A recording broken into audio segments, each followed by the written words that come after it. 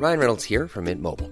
With the price of just about everything going up during inflation, we thought we'd bring our prices down. So to help us, we brought in a reverse auctioneer, which is apparently a thing. Mint Mobile Unlimited Premium Wireless. How to get 30, 30, bit to get 30, bit to get 20, 20, 20, bit to get 20, 20, bit to get 15, 15, 15, 15, just $15 a month? Sold! Give it a try at mintmobile.com/switch.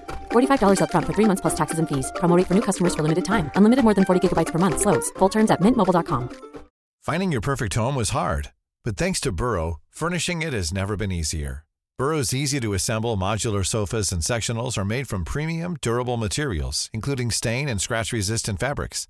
So they're not just comfortable and stylish, they're built to last. Plus, every single Burrow order ships free right to your door. Right now, get 15% off your first order at burrow.com/ACAST. That's 15% off at burrow.com/ACAST. This is The Guardian. It was almost like we had this intense relationship with our government. We really liked what they were doing, and then it ebbed away and then kind of broke up with the government, and now we look back on it. And we're not looking back on it fondly, we're looking back at the moment where we'd had enough of it. Hello, lovely people of pods, and welcome to the show. I'm Katharine Murphy, political editor of Guardian Australia, and with me down the line in Sydney is the lovely Peter Lewis, executive director of Essential Media. Hi, Pete. Hey, Katharine. If Pete is on the show, this can only mean one thing. Ta-da. We are talking about polling. Yes, we are. And specifically, we are talking about the results from the latest Guardian Essential poll. There's lots to unpack here, so why don't I set the scene for the listeners? So in this cycle of polling, we asked the respondents questions about how they were feeling about the voice to Parliament, also for their reflections on COVID. Now, why did we do COVID? Well, because the government's recently set up an inquiry that will examine the response, or at least some of the responses, at the height of the pandemic, and we wanted to really, I guess, come to terms with how people were feeling about how their governments managed the pandemic a little bit further down the track.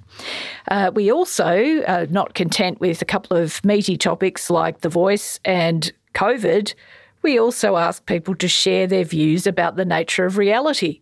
Because we can. Because we can. Because Peter Lewis wanted to. So, yes, anyway, it's fascinating, actually, and we will get to the nature of reality as we work through our various topics. But given we're 2 weeks to polling day, though, in the referendum, or less than 2 weeks, aren't we? It's less than 2 weeks to polling day in the referendum. Peter, why don't we start with the voice to Parliament? What are the folks saying about it? What do the numbers tell us? So I do feel like starting this, as most of our recent podcasts, it has felt a little bit like referendum death watch. There is a little, look, I wouldn't say it's a surge, but there has been a 2-point uptick in national support and a 2-point downwards move on no, 49, 43, 8% undecideds. Now that is 2 points. One is that's margin of error on a poll of 1,000, plus or minus 3% is nothing to get excited about. But it was interesting, the PM did get excited about this morning, and he actually referenced our poll to give a bit of hope to the troops. And look, the other point that we always make is this is not a scoreboard, it's a thermometer. And I think it is fair to say that the Yes campaign has been working really, really hard on the ground across the country. They've been running their paid campaign. You know, even in the last 24 hours, the grand final hero, Ivan Cleary, coming out pro-voice, Peter Garrett running the ads, all those little bits to very targeted markets. There is a scenario that the campaign has bottomed out and we've got 2 weeks to go. I know there were calls around civil society today about the project to make 1 million phone calls to undecided voters over the next few weeks. All that hard work does matter, and the polls will not get in the way of that. If the work is done and opinion changes, then it could be a remarkable result come Saturday week now, isn't it? It's only 2 weeks away. But the reality base is that the no vote is firm at 42. Hard yes is at 30. There's 27 in play, double the number of soft yes to soft no. There's a lot of work still to be done if this is going to be anything other than, a national day of real sorrow. Yeah. At this point in campaigns, you and I joked yesterday, possibly a bit of gallows humour, about momentum, as in margin of error. Yes, it's a polling joke that I don't know if it scans on radio, but we got momentum. Well, we'll find out. momentum, we do. I would only just add one thing to your observations. Look, it is a margin of error movement. Last fortnight, we had a margin of error movement that went the other way, that actually put no in majority for the first time in our survey.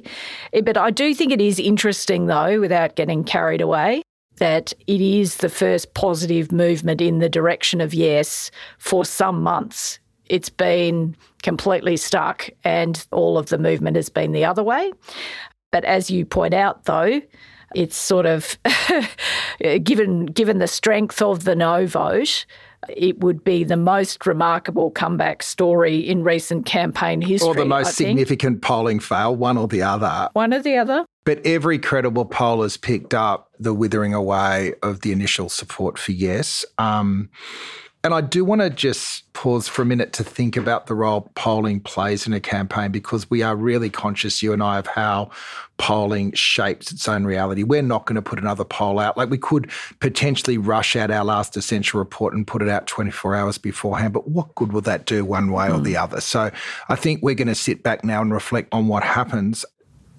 I don't think the story will be that the polls cost the campaign the result, but I think that two-way interaction between polling and political zeitgeist does play this role that I find I'm a little bit uncomfortable with. So even the fact that we had a little bit of momentum today and it works for good, like, it's an intervention that probably in a perfect world we wouldn't have, but it's playing a role. Well, it's sort of funny. Long-time listeners will know that at some level, Peter and I sort of been in a long-term self-hate of these cycles, even though we do them, because obviously taking the pulse of the nation is interesting and reporting it is also interesting, but we try not to reduce these things to horse races. But anyway, it is a campaign. There will be a winner. There will be a loser. And this is the racehorse race now. And interesting, the one other thing that comes out, Katharine, I don't know if you're about to get with it, was the real mover has been that the main driver of no votes is it will divide Australia in the Constitution on the basis of race. Previously, it would not make a real difference. Yep. That has shifted. And if you think about the advertising the no campaign's doing, 46% of no voters say that's their number one reason.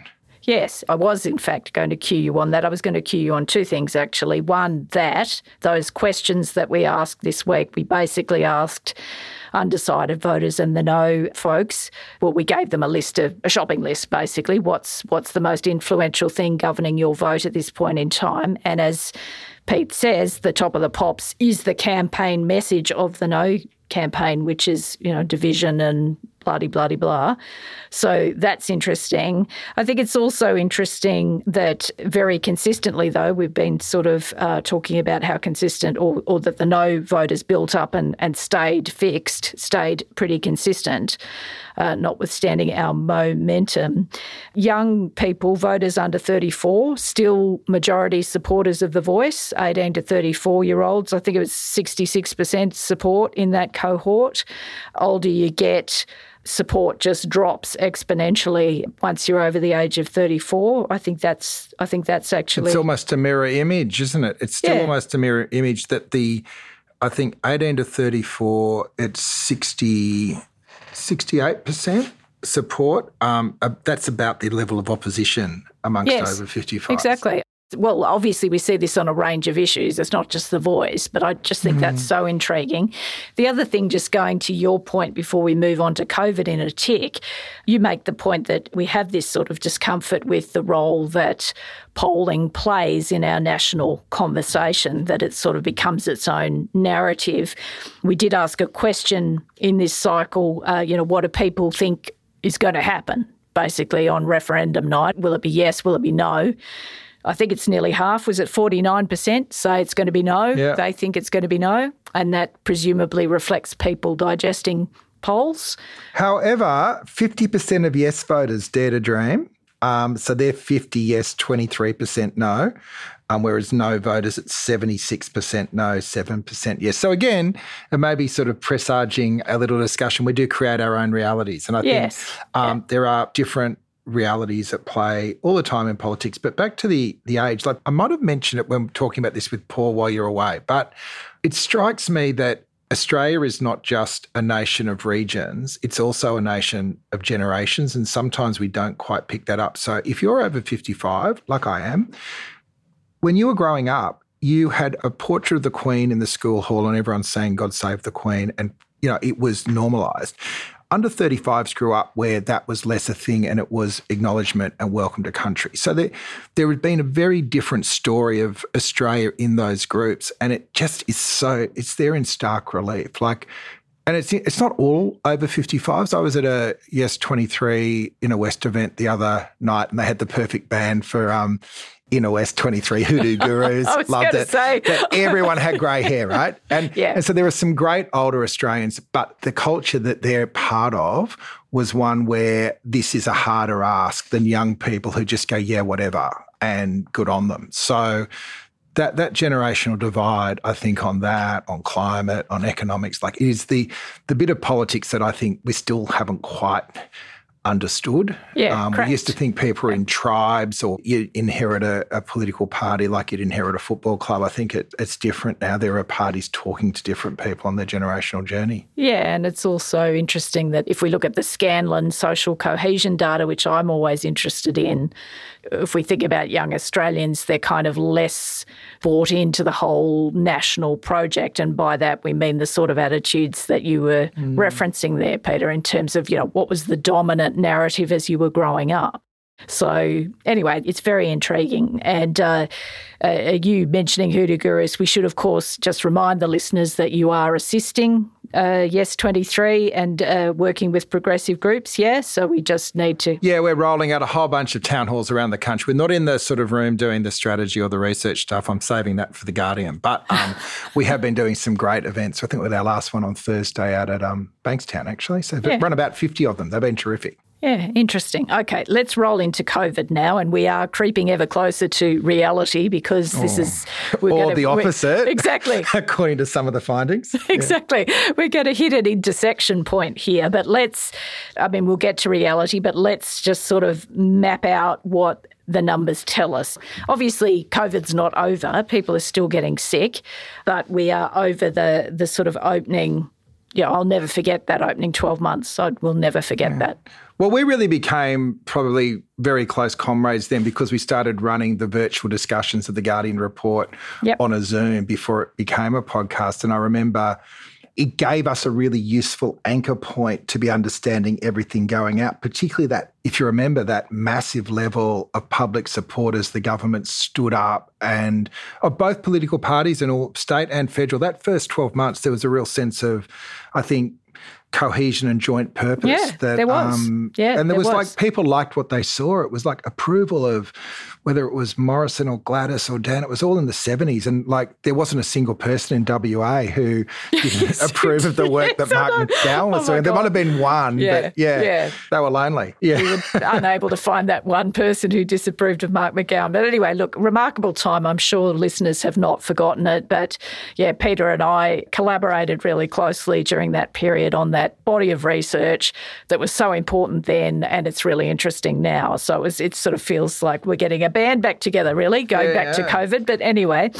so what is... COVID-19. Sorry, that was bad at the time. No, it's all good. So what do the responses in this poll tell us broadly about where we're at several years down the track in terms of how we view the response of our governments? So we purposely went back and just asked how they rated the performance of both the federal and the state governments. And what's interesting, so if you remember, it started off, we were really worried and it was low, and then it sort of went up to really high approval, and then through 2020, I think kind of peaking in mid to late 2020. And then by the end of 2021, 21 we'd had enough of it, and we were kind of back on most things like 40-40. And what's interesting is, so we haven't asked this question about the performance for over a year, maybe even longer, May 2022, so 18 months. And it's almost exactly where it was when we stopped asking the question. So the world has moved on, and it was almost like we had this intense relationship with our government. We really liked what they were doing, and then it ebbed away and then kind of broke up with the government, and now we look back on it. And we're not looking back on it fondly, we're looking back at the moment where we'd had enough of it.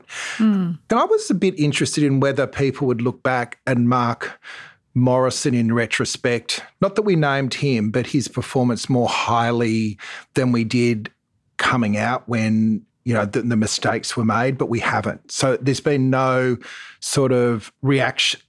Reaction's not the right word. There's been no reassessment to the positive of his performance. And likewise with all the states, it's dropped a bit from at the end. So even McGowan or WA government looking back, it's down as low as 65%. Can you believe it? Crisis. Staggering. If he hadn't resigned, that would be probably him going out the door. But they've all dropped a bit from where they were, but they all peaked really, really highly when the government was stepping up, taking the health advice. So I think what this says is that the public's kind of moved on from what happens, and I think it's going to be quite a heavy lift for the government or anyone that's trying to sort of focus political attention back on this to actually get much traction. I might be wrong, but I feel like it was such an all-consuming and intense and quite disturbing period, and our freedoms were ceded to the greater good, and some people broke under that. And there is, as we'll see, there are numbers that say that people did break. And so the risk is we don't look back on it and think through what we could learn because we just don't want to. Well, twofold. There's that risk that you identify because, as you say, it's sort of like we kind of rode a curve of really getting behind the efforts of government, and then we were all fatigued and irritated by things that weren't working, right? We sort of had the everything's working period, then we had the everything's really annoying the crap out of me period, and that's kind of where we've bottomed out in terms of sentiment. So you're right, it's sort of getting people to refocus there. It's difficult because it's traumatic at one level. But at another level, Peter, I was really interested that a majority, it's not a huge majority, but a majority of people actually do think, though, that we will be better prepared for the next pandemic when that inevitably happens. And that's kind of interesting, right? Because, again, even though we've got this sort of landing point where we're mapping the sentiment at which people exited the whole experience, right, which is meh. Let's just call it meh. But at the same time, we obviously think that our governments have learnt the odd thing because most of us think that they would do better or that we're reasonably well prepared for another one of these things. So that's intriguing. Yeah, so it was 52 very well or somewhat well prepared, 38 not very well prepared. I also thought it was interesting remember all the language at the time of Build Back Better and things were going to Nah. So we asked people thinking about how things had changed since the pandemic because, you know, there were things about my life that I let go of during the pandemic, more time with family, not doing the 5 days a week in the office. So being in that sort of sweet spot, not that sweet, but my parents had passed, so I wasn't worried about them, and I got to have this time that was different to how I would have continued to live. I kind of look back and go, it's not like I'm glad it happened, but it was a good interruption in the way that I live my life. But most people don't agree with that, which is a good wake-up call for me. Most people say it is worse. Even work, which has changed significantly, most people say it's either stayed the same or things are worse. They think the economy is much worse, global community is much worse, local community, 20 worse, 14 positive, most in the middle, workplace 23 positive, 19 negative, most in the middle, and family and friends, it's kind of meh. So again, it's almost like we've wiped it out of our mind and anything that was being promised, maybe it was just to psych us through those long weeks in lockdown. And there were all these forums, let's build back better, and nah. No. The results at the moment, though, and I mean, look, I'm speculating, but I would think we're sort of looking at that through a prism at the moment, aren't we? We're looking at that through the prism of cost of living pressure and concerns about the strength of the economy. And we're also all acutely aware of geopolitical instability that has sort of come out the other side of COVID as well. Correct. So yeah. I think those things probably influence, again, our total picture of how we look back on that time. So I'm not saying that these results would be radically different if we ask them in a different time, but it'd be an interesting test, actually, just to see to what extent current events are kind of colouring our assessment of these things. Now, let's get into reality, because I know you're absolutely busting to get there, and reasonably so. We asked a broad question, which you can take the listeners through, which was sort of about reality as thing in itself, but where we have this lovely intersection point about whether things are real or not is in relation to people's perceptions of the death toll. Yeah. So why don't you tell the listeners about that? Well, on the death toll, I thought, we said what the death toll was, which is off the WHO numbers, about 23,000, which the following is closest to your review. We did well to keep the death toll to this number, or this is too many deaths and we should have done more. And I was just interested because there has been a thing that we overcorrected, but it was 46 to 38. But I thought I'd just slip in the question also, I don't believe the death toll numbers, the whole thing was overstated. Mm-hmm. And it was 16%. 16% of people agree, yes. Yeah, but also, and then we did our sort of typical voter breakdown.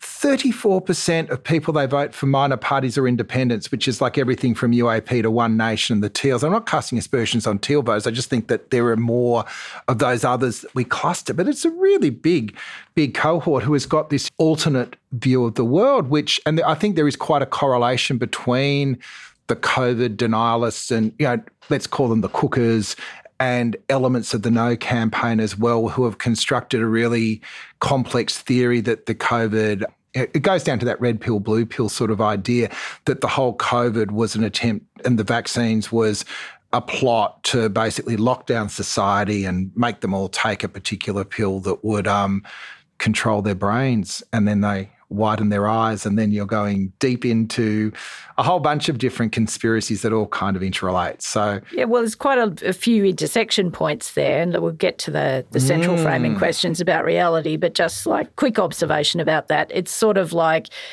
you're seeing it through the red pill, blue pill matrix kind of prism, and you've drawn a link between some of that crowd and the no messaging, which I think is absolutely valid. But it's sort of like if we look at some of those parts, there was sort of like, the rupture is way too strong a word. But in this period we've lived through, there are people who have sort of had their faith in institutions validated to some degree, not uncritically or not sceptically, but people who think institutions, well, they're not too bad, I guess. And then we've had people who, have had their faith very much eroded in institutions. And a lot of that no messaging in the No campaign is about elites, sort of seizing power and the devaluing of institutions. So this kind of leads us inevitably to 16% of people in our poll saying they don't believe an official death toll for COVID. Which is 1 in 6 people, right? Yeah, it's not a lot. It's more 16, than I thought. Yeah, me more too. than I thought. I would have thought single digits. And so I was a bit surprised to see it was as high as it was. But it's also salutary because it tells us something about the time we're living in. And then anyway, you asked the reality question more broadly. The history of this was that I actually read this amazing book called Reality X by an Australian philosopher called David Chalmers. I think it was just before you went off, and I was wanting to do this around COVID. A shout out to a young friend of mine, Kai Thomas at ANU, who put me onto this. But Chalmers' thesis is that on the balance of probabilities, we are living in a simulation. Yep. Moore's law says that we're going to be able to process information faster and faster, and inevitably sometime in the next few hundred years, we will be able to simulate the brain and the world and potentially the universe. And if we get to that point, which he says is a better than 50% chance of getting there, it's likely that we will create more than one universe, so that then there will be 2 or 3 or multiple. And so the logic that he plays with, and it's a play off the Matrix, is that at some point there are multiple universes, most of which are virtual and constructed and simulations, and the chances are we're in one of them. And so asked them because I wanted to write the column and I've got the poll, and 10% of people believe we're living in a simulation, or so they say when you give them the option. Another 28% saying this is one of multiple realities, which is kind of, I think, in the same territories. Bit of quantum physics there, possibly. The fact Quantum that now they're mechanics. saying that our core atomic structure is more likely to be information than matter. Yep. And then, so that outstrips the other two, which I call the sort of religious set, although there's sects too. This is only one version of reality and it's part of something bigger. And 30% who say there is only one version of reality and there is nothing bigger, which is basically your old school atheists. So I don't know what that says. I was just playing around the nature of reality because I think COVID did create this notion that there were different people living in different realities in the same place. But I also thought that looking at that, because again, going back to how intense it was, it's not to devalue it. Look, imagine if this was a simulation, how do we go and how would we do it better? Or even with voice, it just feels like it takes a little bit of the emotional investment out of it and says, okay, well, if we did this again, how would we do it differently? So I'm not saying that we are in a simulation, and Chalmers makes the point that even if we are all in a simulation, it doesn't make the reality any less valid, and it doesn't mean that there are no rules, and it doesn't mean that we can just say we've taken the blue pill and say this is a game, so we're going to shoot everyone down. The idea is that we just recognise that there is a multiplicity of possibilities around us, and we actually have agency to affect where the story goes next. Yeah, absolutely. And is that okay? I feel like I've jumped the metaphysical shark and I shouldn't have even put down The Guardian, but it was interesting to me because I just feel stuck at the moment because we get to the end of this referendum and we might end up hating each other, and there must be a better way of dealing with it than that. Well, hopefully we won't end up hating each other, although the polarisation that this is unleashed, once unleashed, can be quite hard to contain. And I want to know what you would have answered, Katharine. do I think I'm living in a simulation? Oh gosh, I would have laboured over this question. I honestly would have laboured over it. I don't think I'm living in a simulation, but I don't know whether or not I'm living in a simulation. I think it is entirely possible for multiples of things to coexist on different planes in the same time. That I have no trouble accepting that or believing that. I'm an old Catholic, so it's quite difficult to pony up to sort of full-scale atheism for me. I sort of waver between being a cultural Catholic and an actual one. So I don't know whether I would have picked the religious one. I don't know. See, it would have been difficult for me because I could see that it's possible for... If there was a grand game master, would they build a pod cave? Well, I hope they would. Otherwise, we'd sound terrible. So, it's important. But it's sort of like the flip side of multiples coexisting. And I quite like that because I think sort of where you're going with this is the twofold, that we still have agency, that we can shape our own reality, and that there is this sort of possibility that multiple kind of truths can coexist with one another at the same time without some eruption of the space-time continuum, right? Which is kind of what politics is meant to be about, actually, managing multiple realities and finding a way of sitting it through the one prism. Exactly, but it's the hardest thing to do now because of technology drags us entirely in the different directions. So you talk about like multiple realities that exist in the same time and space. Technology obviously is a confirmation bias mechanism. Basically, it allows us to live in our curated individual realities, and it sort of erodes our muscle memory of, sort of trying to find the points, the intersection points or the points of agreement between these different states. So, that's good. It's tricky. It's tricky. And in a way, that's the journey that our listeners who are campaigning to do those door knocking and those difficult conversations are probably at the moment taking their reality into someone else's and finding a landing point. Well, and in some cases, obviously, in some cases that will work. In some cases... When it does, it's quite magic, actually. Well, exactly. I think people fundamentally, like you and I, who exist in this ecosystem, we have to maintain faith in the capacity of persuasion because, if we don't have persuasion, we have conflict, and I, for one, would much prefer persuasion to conflict.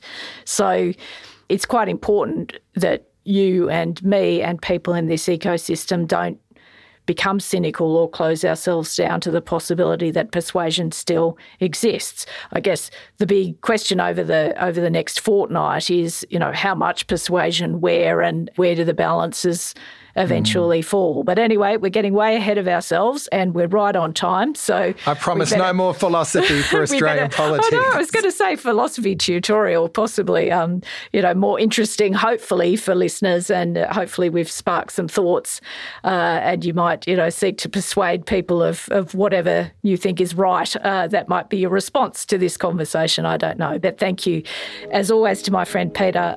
It's always delightful to do these conversations. And thank you to you guys for listening and sharing the podcast and all the things that you do. And the episode for this week was produced by Mel Chun. And as always, the dear Miles Martignoni is the EP of Australian politics. And I'll be back with you on Saturday.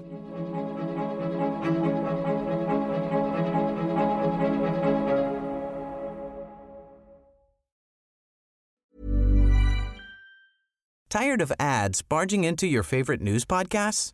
Good news. Ad-free listening is available on Amazon Music for all the music plus top podcasts included with your Prime membership.